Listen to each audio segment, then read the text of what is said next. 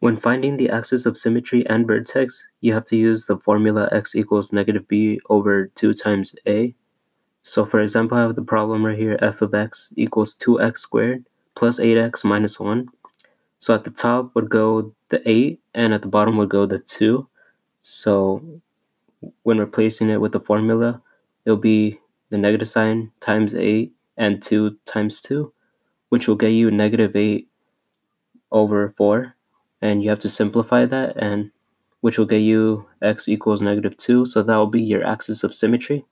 And it will also be your x-coordinate of the vertex. And to find the other part, the y-coordinate, you substitute the negative 2 to all the x's.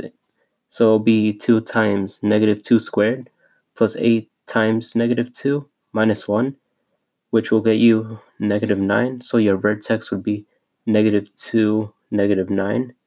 And the steps for graphing f of x equals ax² plus bx plus c, you have to find and graph the axis of symmetry.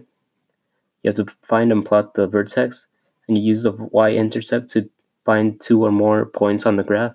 And to find the y-intercept, so the c, so like in the last problem, the minus 1 would be your y-intercept, and you have to draw a smooth curve through the points.